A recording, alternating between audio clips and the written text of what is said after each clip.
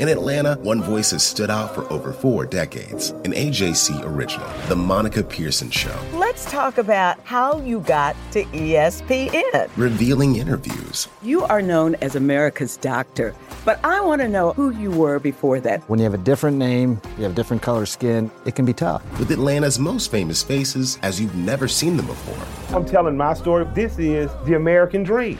The Monica Pearson Show, streaming now on AJC.com. The Braves report is back, but baseball certainly is not. We're not going to be able to play the first 2 series of the regular season, and those games are officially canceled. From the Atlanta Journal-Constitution, this is the Braves report, brought to you by Kroger. And if you're just joining us, well, there is no breaking news. Spring training has not started yet. So how long do we have until we get there, and how do we feel about the Braves when they do get to defend their title? I'm Jay Black with AJC columnist Mark Bradley and our sports business journalist Tim Tucker. And we apologize for the long hiatus of the Braves report. I promise it will never happen again. But if you are listening to us for the first time or just haven't gotten around to it yet, please follow or subscribe on Spotify, Apple, or wherever you get your podcast. We'll dig into some of the Braves talk here shortly. But first, we do have to start out with where the lockout stands. And Mark, the optimistic side of me was really hoping baseball was not this stupid. But I blame myself. I really should know better. Yeah, you probably should. You know, I think that the fact that the owners locked out the players, or the exact moment that the collective bargaining agreement lapsed, is an indication that they'd been pointing toward this for some time. And I think the players felt like, well, if they're going to do that, then we don't owe any great loyalty to them to come running back to play. So I think both sides were probably thought, well, we need to do this every so often, and now this is the time we're going to do it. Meaning not play. You had a very nice analogy in your column. Oh, the Godfather thing, yeah, where Clemenza says to Michael, these sort of things need to happen every 5 years. It gets the bad blood out or something. So it's been almost, how long? It's been 25 or so years in baseball. So, that's pretty good by baseball standards. Tim, do you think they got the bad blood out? I think there was a lot of bad blood this week, it sounds like, on Tuesday particularly.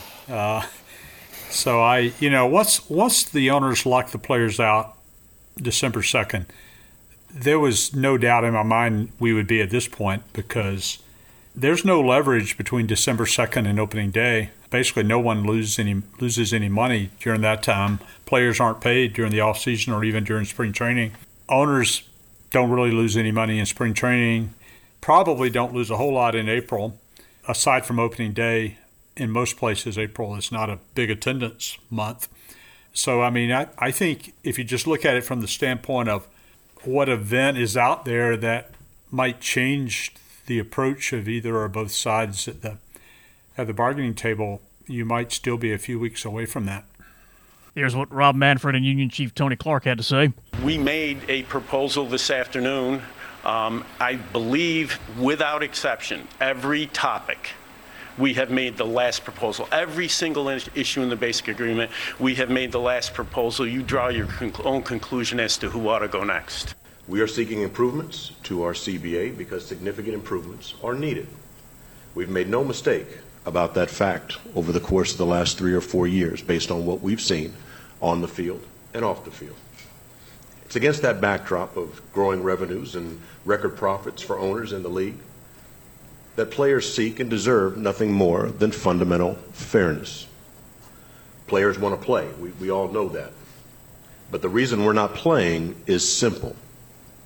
A lockout is the ultimate economic weapon. So, Tim, what happens next from here? Well, I think they probably in the next few days they'll get back to the table and give it another try. And it would appear that about half the issues have kind of been worked through, at least to the point they're close enough to reach an agreement pretty easily. The luxury tax is still a big issue. Gaps narrowed, but the question I think is whether the owners are going to go much higher than the 220 luxury tax threshold where they were the other day, and the players I think were last at 238. It might seem like, well, that's not that big a difference, 220 to 238, but the two sides don't see it that way. They see that as a huge difference. If the luxury tax functions as a salary cap, there's a number of teams, including the Braves, who aren't going to go to the luxury tax threshold, whether it's 210, last year's level, 220, 238. It doesn't really matter. They're not going there. At least they haven't.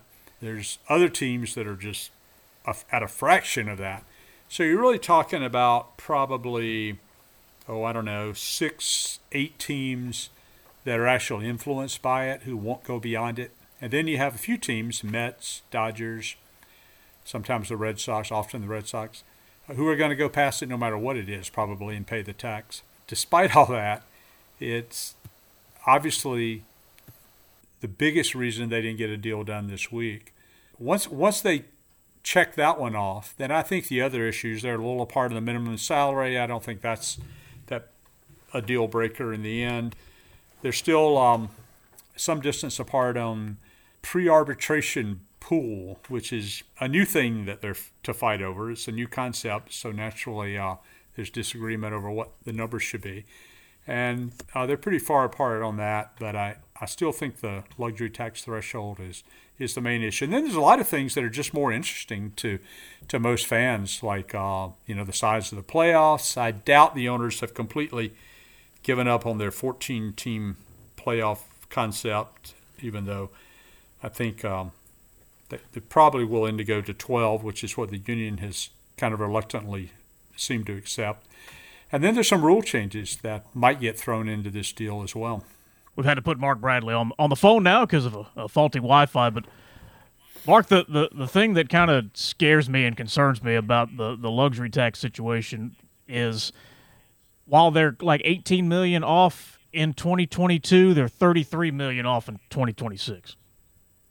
Yeah, and this is one of those things that the players see this as a big deal because they're thinking that the average salary in baseball, well, it's a matter of fact that it has gone down a little bit. It's still $4 million, and that's because that owners are still willing to pay big money for the biggest free agents, but in doing that, they're also having to try to cut corners on other places. So I think it's more like the lesser players that are feeling this, and of course they're part of the union too. But again, it's hard to say that our union membership is badly underpaid when they're still making $4.1 million a year or whatever it is, and that's the average, not the. And some are making much, much more. Mark, I was a mere child in 1994, so I don't remember exactly all that went on, except I do remember everybody hated Tom Glavine until he was forgiven for a one-hitter in October. But yes, right. Tom became a very good spokesman and a very ardent spokesman for the players' union. And Atlanta is not a big union town, nor is Georgia a big union state. And, I think a lot of that had to do with geography. If he had been the players rep for the Boston Red Sox or the Philadelphia Phillies, his stance might not have been as offensive as many around here seem to find it. But to have been part of the great Braves rebirth in 1991, and then to have been part of all those good teams in the interim between 91 and 95, it was weird that how much people came to dislike him. And then he throws 8 one-hit innings in Game 6 against the Indians, and all is forgiven. Is it fair to say now that, especially with social media, the players do have more support in the court of public opinion now than in 1994? I think they certainly got a bigger megaphone now than they did back then, because they can, talk to the people via Twitter or Instagram or, I don't know, maybe even TikTok. But, I still think that there's sort of an inherent feeling in even ardent fans to think that, you're getting paid huge money to play a kid's game. And if I could swap positions with you, I would do it in a heartbeat. And you probably wouldn't have to pay me $4.1 million to do it. And that's a hurdle that all professional athletes in all sports kind of have to get over, and it's not easy to do. It is a gigantic pile of money, and nobody wants to hear billionaires and millionaires fighting over it. And Tim, we know it's a gigantic pile of money because the Braves brought in almost $600 million last year, and that well-timed statement cannot really be a great negotiating tactic for the owners right now.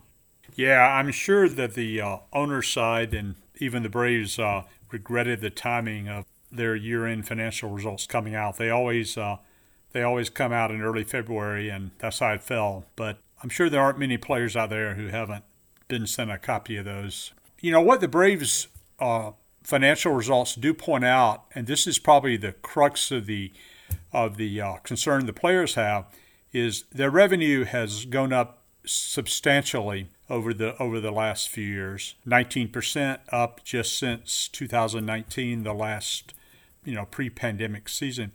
And spending on players has not kept pace with the increase in revenue MLB-wide. In fact, as Mark pointed out, spending on players has gone down a little bit during a period in which certainly pre-pandemic MLB revenues went up sharply. So that's, if there were a salary cap in baseball, the argument would just be over what percentage of baseball revenues do the players get under the cap. Well, since there isn't a cap in baseball, there's always this much more convoluted set of negotiations about various rules and mechanisms that are intended to either on one side encourage spending or on the other side discourage spending. So that's kind of where it is. But the Braves numbers do point out, I mean, it's just, you just can't argue with the numbers that revenue has gone up in the Braves case much faster than payroll has gone up. And while we don't know the numbers on the other 28 U.S.-based MLB teams, I think it's pretty safe to assume that revenue on virtually all of those teams has been going up as well. Mark, is this all Rob Manfred's fault? No. A lot of things are. But I think he's just – you have to realize he works for the owners. And, the players have their attorneys and union chiefs who work for them. So this is one of those times when you're reminded that Rob Manfred is not necessarily a player, the player's best friend, even though he is the commissioner of baseball. He's hired and paid by the owners, and it's his job. He's I guess doing his job, and getting baseball owners to go in the same direction, 30 different sets of owners there, that's like herding cats. So I'm not willing to cut Rob Manfred a whole lot of slack, but in this case, I understand. I am in the firm belief that in this day and time, everything blows over, but baseball does not need any help running people off. Tim, how long does this go before it's a serious sport killer? Well, I think in Atlanta, there's probably more margin for error, if you will, than most places because they are coming off a World Series championship. And I think when they resume, assuming it's not months from now, there'll still be a full house there to watch the World Series banner raised and rings handed out. But I think the lesson from 1994-95 is that people don't always just come running back. It took a number of years for you could argue whether baseball ever regained all it lost in 94 when the World Series was canceled. But it certainly took a number of years before attendance was back close to where it was. And I think, without having looked this up recently, I believe the Braves have never gotten back to their 1993 attendance level. So I think they're definitely playing with fire. I think it doesn't seem likely at this point that the season will only lose the first two series, which is where it stands right at this moment. But if it doesn't lose a whole lot more than that, I think it'll probably recover with most fans, certainly in a place like Atlanta coming off a championship.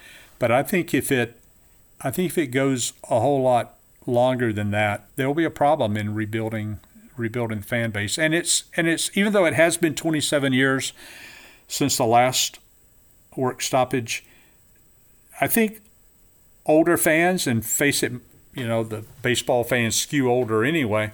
Yep. Have such a memory of not just 94, 95, but the half dozen strikes or lockouts before that, and just this history of going through this. It just seems so often. I mean, it doesn't seem like it's been 27 years, but it's even that's a little misleading, because while they haven't had a work stoppage in 27 years, they've certainly had plenty of fights that have become public, including the one in 2020 over how to resume amid the pandemic and the protocols and prorated salaries and all that, which was very unseemly at the time.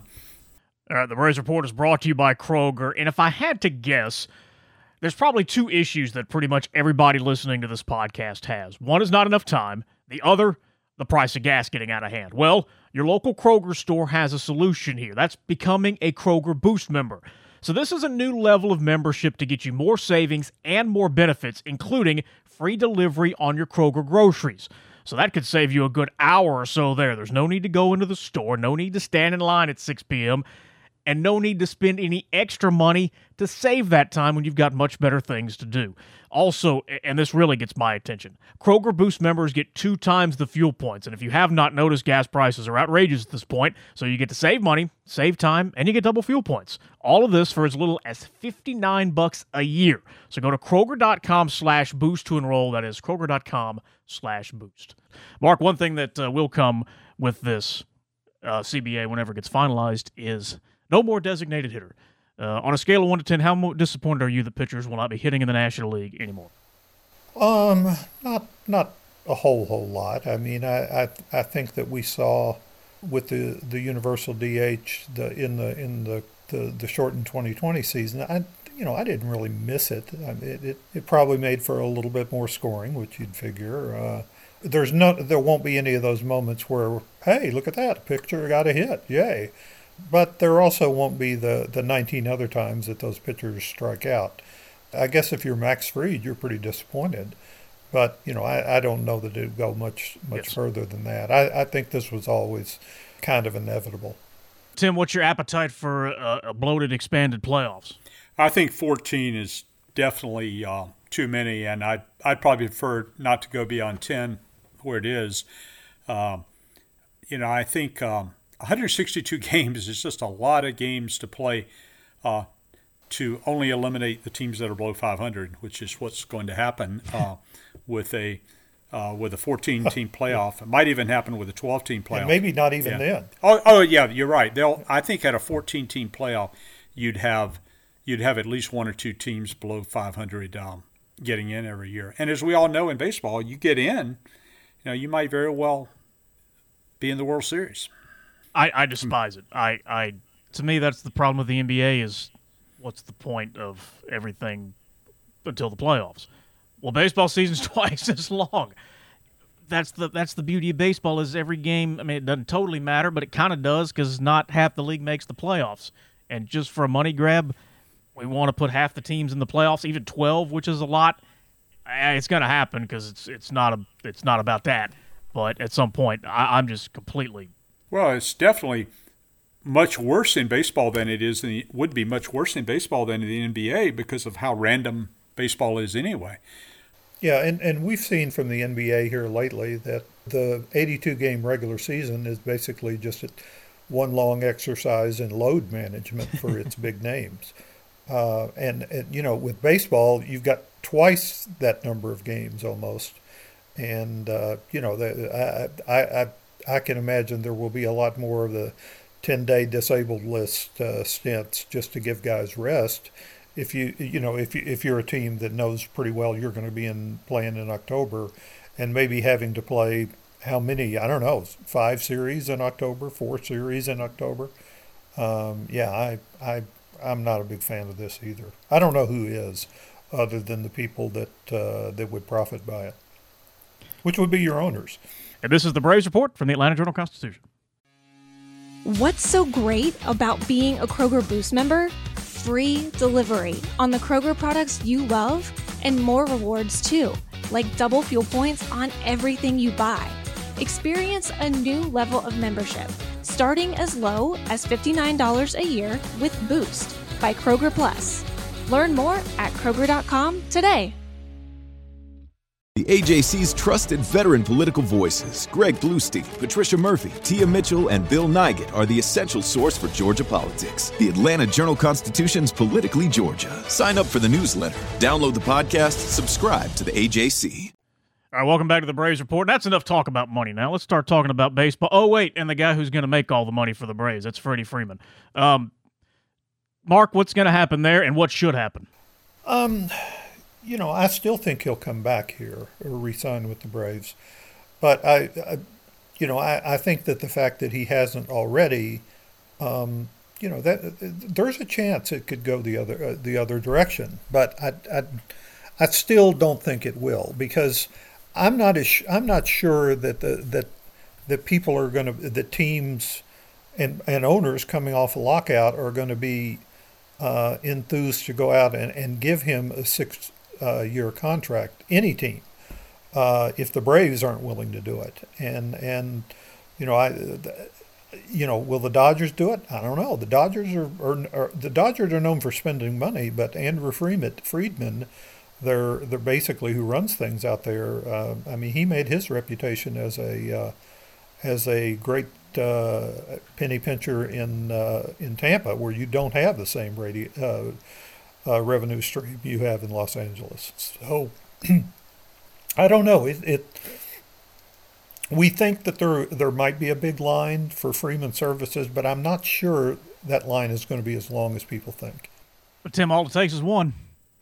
Yeah, I don't think it'll be a long line, because there just isn't a long line of teams that spend at that level, and certainly if it requires going over the luxury tax to do so, which at this point in the calendar, for most big spending teams, that would push you over the luxury tax threshold, depending on exactly where it's set. So I don't think there'll be many teams. That might only be one, might be two.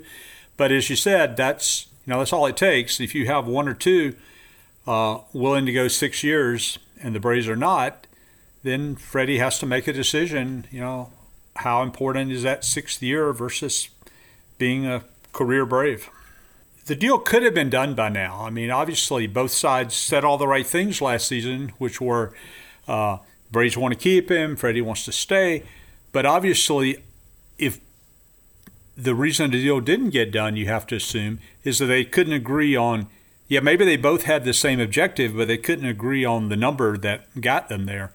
If that remains the case, and it did all of last year, then if another team comes in, does meet the number that he has in mind, does he continue to be pulled toward remaining a Brave for life, or does he take that offer that he'd been looking for? And I think it's pretty much up in the air. Mark, would you give him 6 years? Your heart says yes, but sometimes your head would say no, because you realize that what you're talking about here is you have a pretty good idea what Freddie Freeman's going to look like the first 2 or 3 years of this contract. He'll be a lot like he is right now. But the last 2 years of that contract, he may not look the same. He may be a full-time DH by then. And do you want to pay a full-time DH salary that maybe you wouldn't want to give to a DH at that point? I understand that the Braves are going to be criticized hugely if Freeman does leave, but I also realize that Alex Anthopoulos is a pretty smart guy, and I think that he's having to weigh how much do we owe Freeman against how much will we regret giving Freeman a 6th year if in fact we do. I'm trying to think of contracts where anybody enjoyed the 6th year of the person they paid when they got to be 38 years old. There aren't many. Miggy has not aged well. I see this like Albert Pujols. He was never going to leave the Cardinals. And then he did leave the Cardinals. He's the case study. Pujols is like Exhibit A on this, and Miguel Cabrera is Exhibit B, because there are a lot of contracts for first basemen that that when you look back on them, you think, what were those teams thinking there? And and you say, well, it's different with Freddie Freeman because he's a Brave and he's won the World Series. But Albert Pujols was the greatest hitter of the first decade of this century, and he wasn't the greatest hitter of the second decade of this century. Tim, would you pull the trigger? I think I agree with Mark. I think it's a complicated decision because of his age. It's like right at that spot that makes, if it was 2 years ago, I don't think it's a difficult decision at all. But the question is, what's more important to you? To have Freddie Freeman the next 3 or 4 years, even if that means paying him when his performance may very well be in decline for 2 more beyond that, or to avoid that risk at the back end by not having him the next 3 or 4 years. I really think you do have to know exactly what the numbers are, which we don't. I don't think by any means, I would not say, you got to re-sign Freddie Freeman no matter what the term, no matter what the dollars. I don't think that's the case, because you can, particularly a team like the Braves, which do not have an unlimited payroll budget. They've never shown that.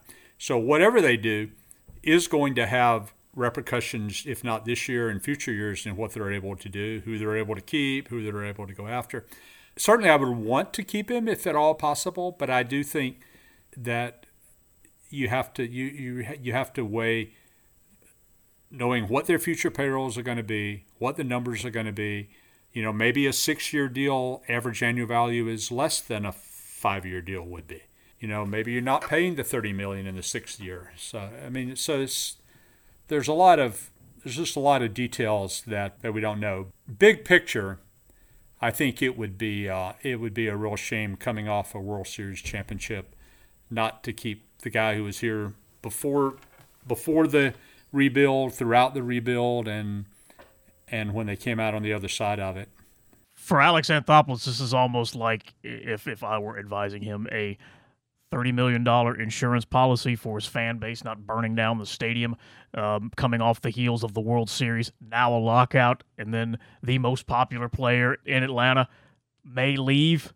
I think the lockout, while it may be putting more people's mouths in Freddie's ear to leave, even though technically you're not supposed to do that, I think it's making it very, very tough for the Braves to let him go.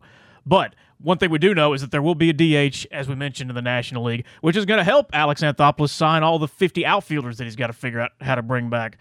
Mark, which of that bunch do you think will return in 2022?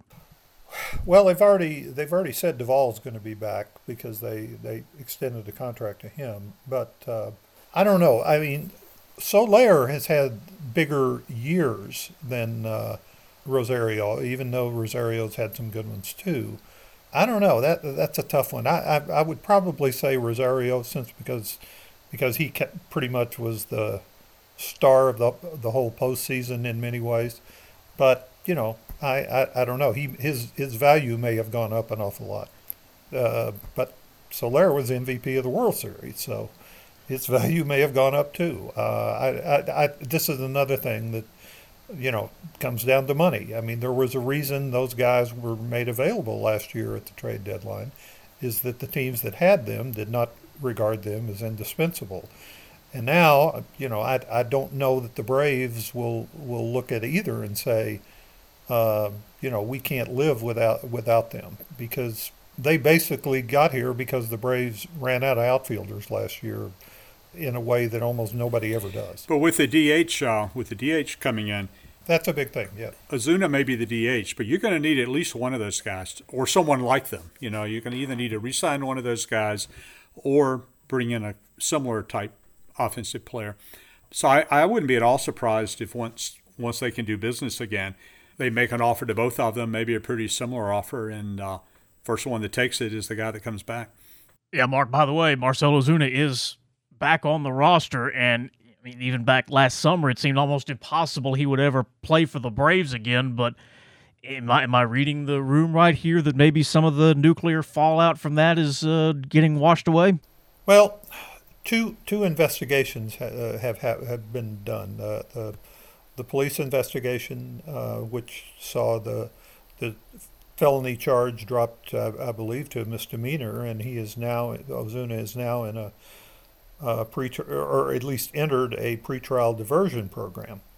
So then Major League Baseball did its investigation, and it suspended him for 24 games he had already missed from last season. So when that happened, the Braves said that they issued a statement saying, quote, "Any instance of domestic violence is unacceptable, and we fully support the decisions by the Commissioner's Office regarding Marcell.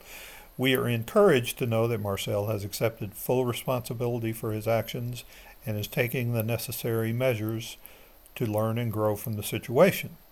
They did not say, we look forward to having him on our team next year, but as it stands, he's on the roster. He's under contract for 3 more years, and to date they have given no indication that he will not be on the roster when the season does begin. All right, so that is where we will leave it for the end of hiatus episode of the Braves Report podcast. We do want to remind you real quick that the reason we can make this show free to everybody is because of subscribers to the Atlanta Journal-Constitution. It is what powers our journalism, in-depth reporting that you will not find anywhere else. We have the experts and authorities on every subject in Atlanta, all in the same place at AJC.com and in your newspaper. So if you want to join the community, please go to subscribe.ajc.com/podcast, and your first month of unlimited digital access is just 99 cents. I mean, Tim, you and Mark are worth at least $1 a month to try, right? I think Tim's definitely worth $1. I don't know about me. Yeah. Well, we're going to meet another part of the team who hopefully is worth paying for as well next week. Our new AJC Braves beat reporter, Justin Toscano, will be joining us from down in Florida at Braves minor league camp. There is minor league camp going on, so we're going to have a Braves report from there next week, and we will introduce you to him. So until then, it's good to be back. Please rate, review, follow, share, and subscribe to help us grow the show, and we will see you next week on the Braves Report from the Atlanta Journal-Constitution.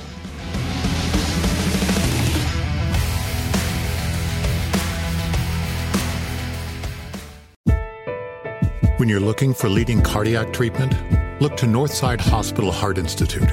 We lead with 5 emergency cardiac care centers, so we're here when you need us most.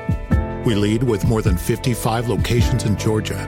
That means we're always in the heart of your neighborhood. We lead with clarity, because clear direction is better when it comes to understanding every step of your treatment. Northside Hospital Heart Institute. We lead with heart. I'm Ernie Suggs, race and culture reporter for the Atlanta Journal-Constitution. And I'm Nedra Ravone, lifestyle columnist. Atlanta has been known as the Black Mecca for so many years, but that means something different to everybody. It means everything to me.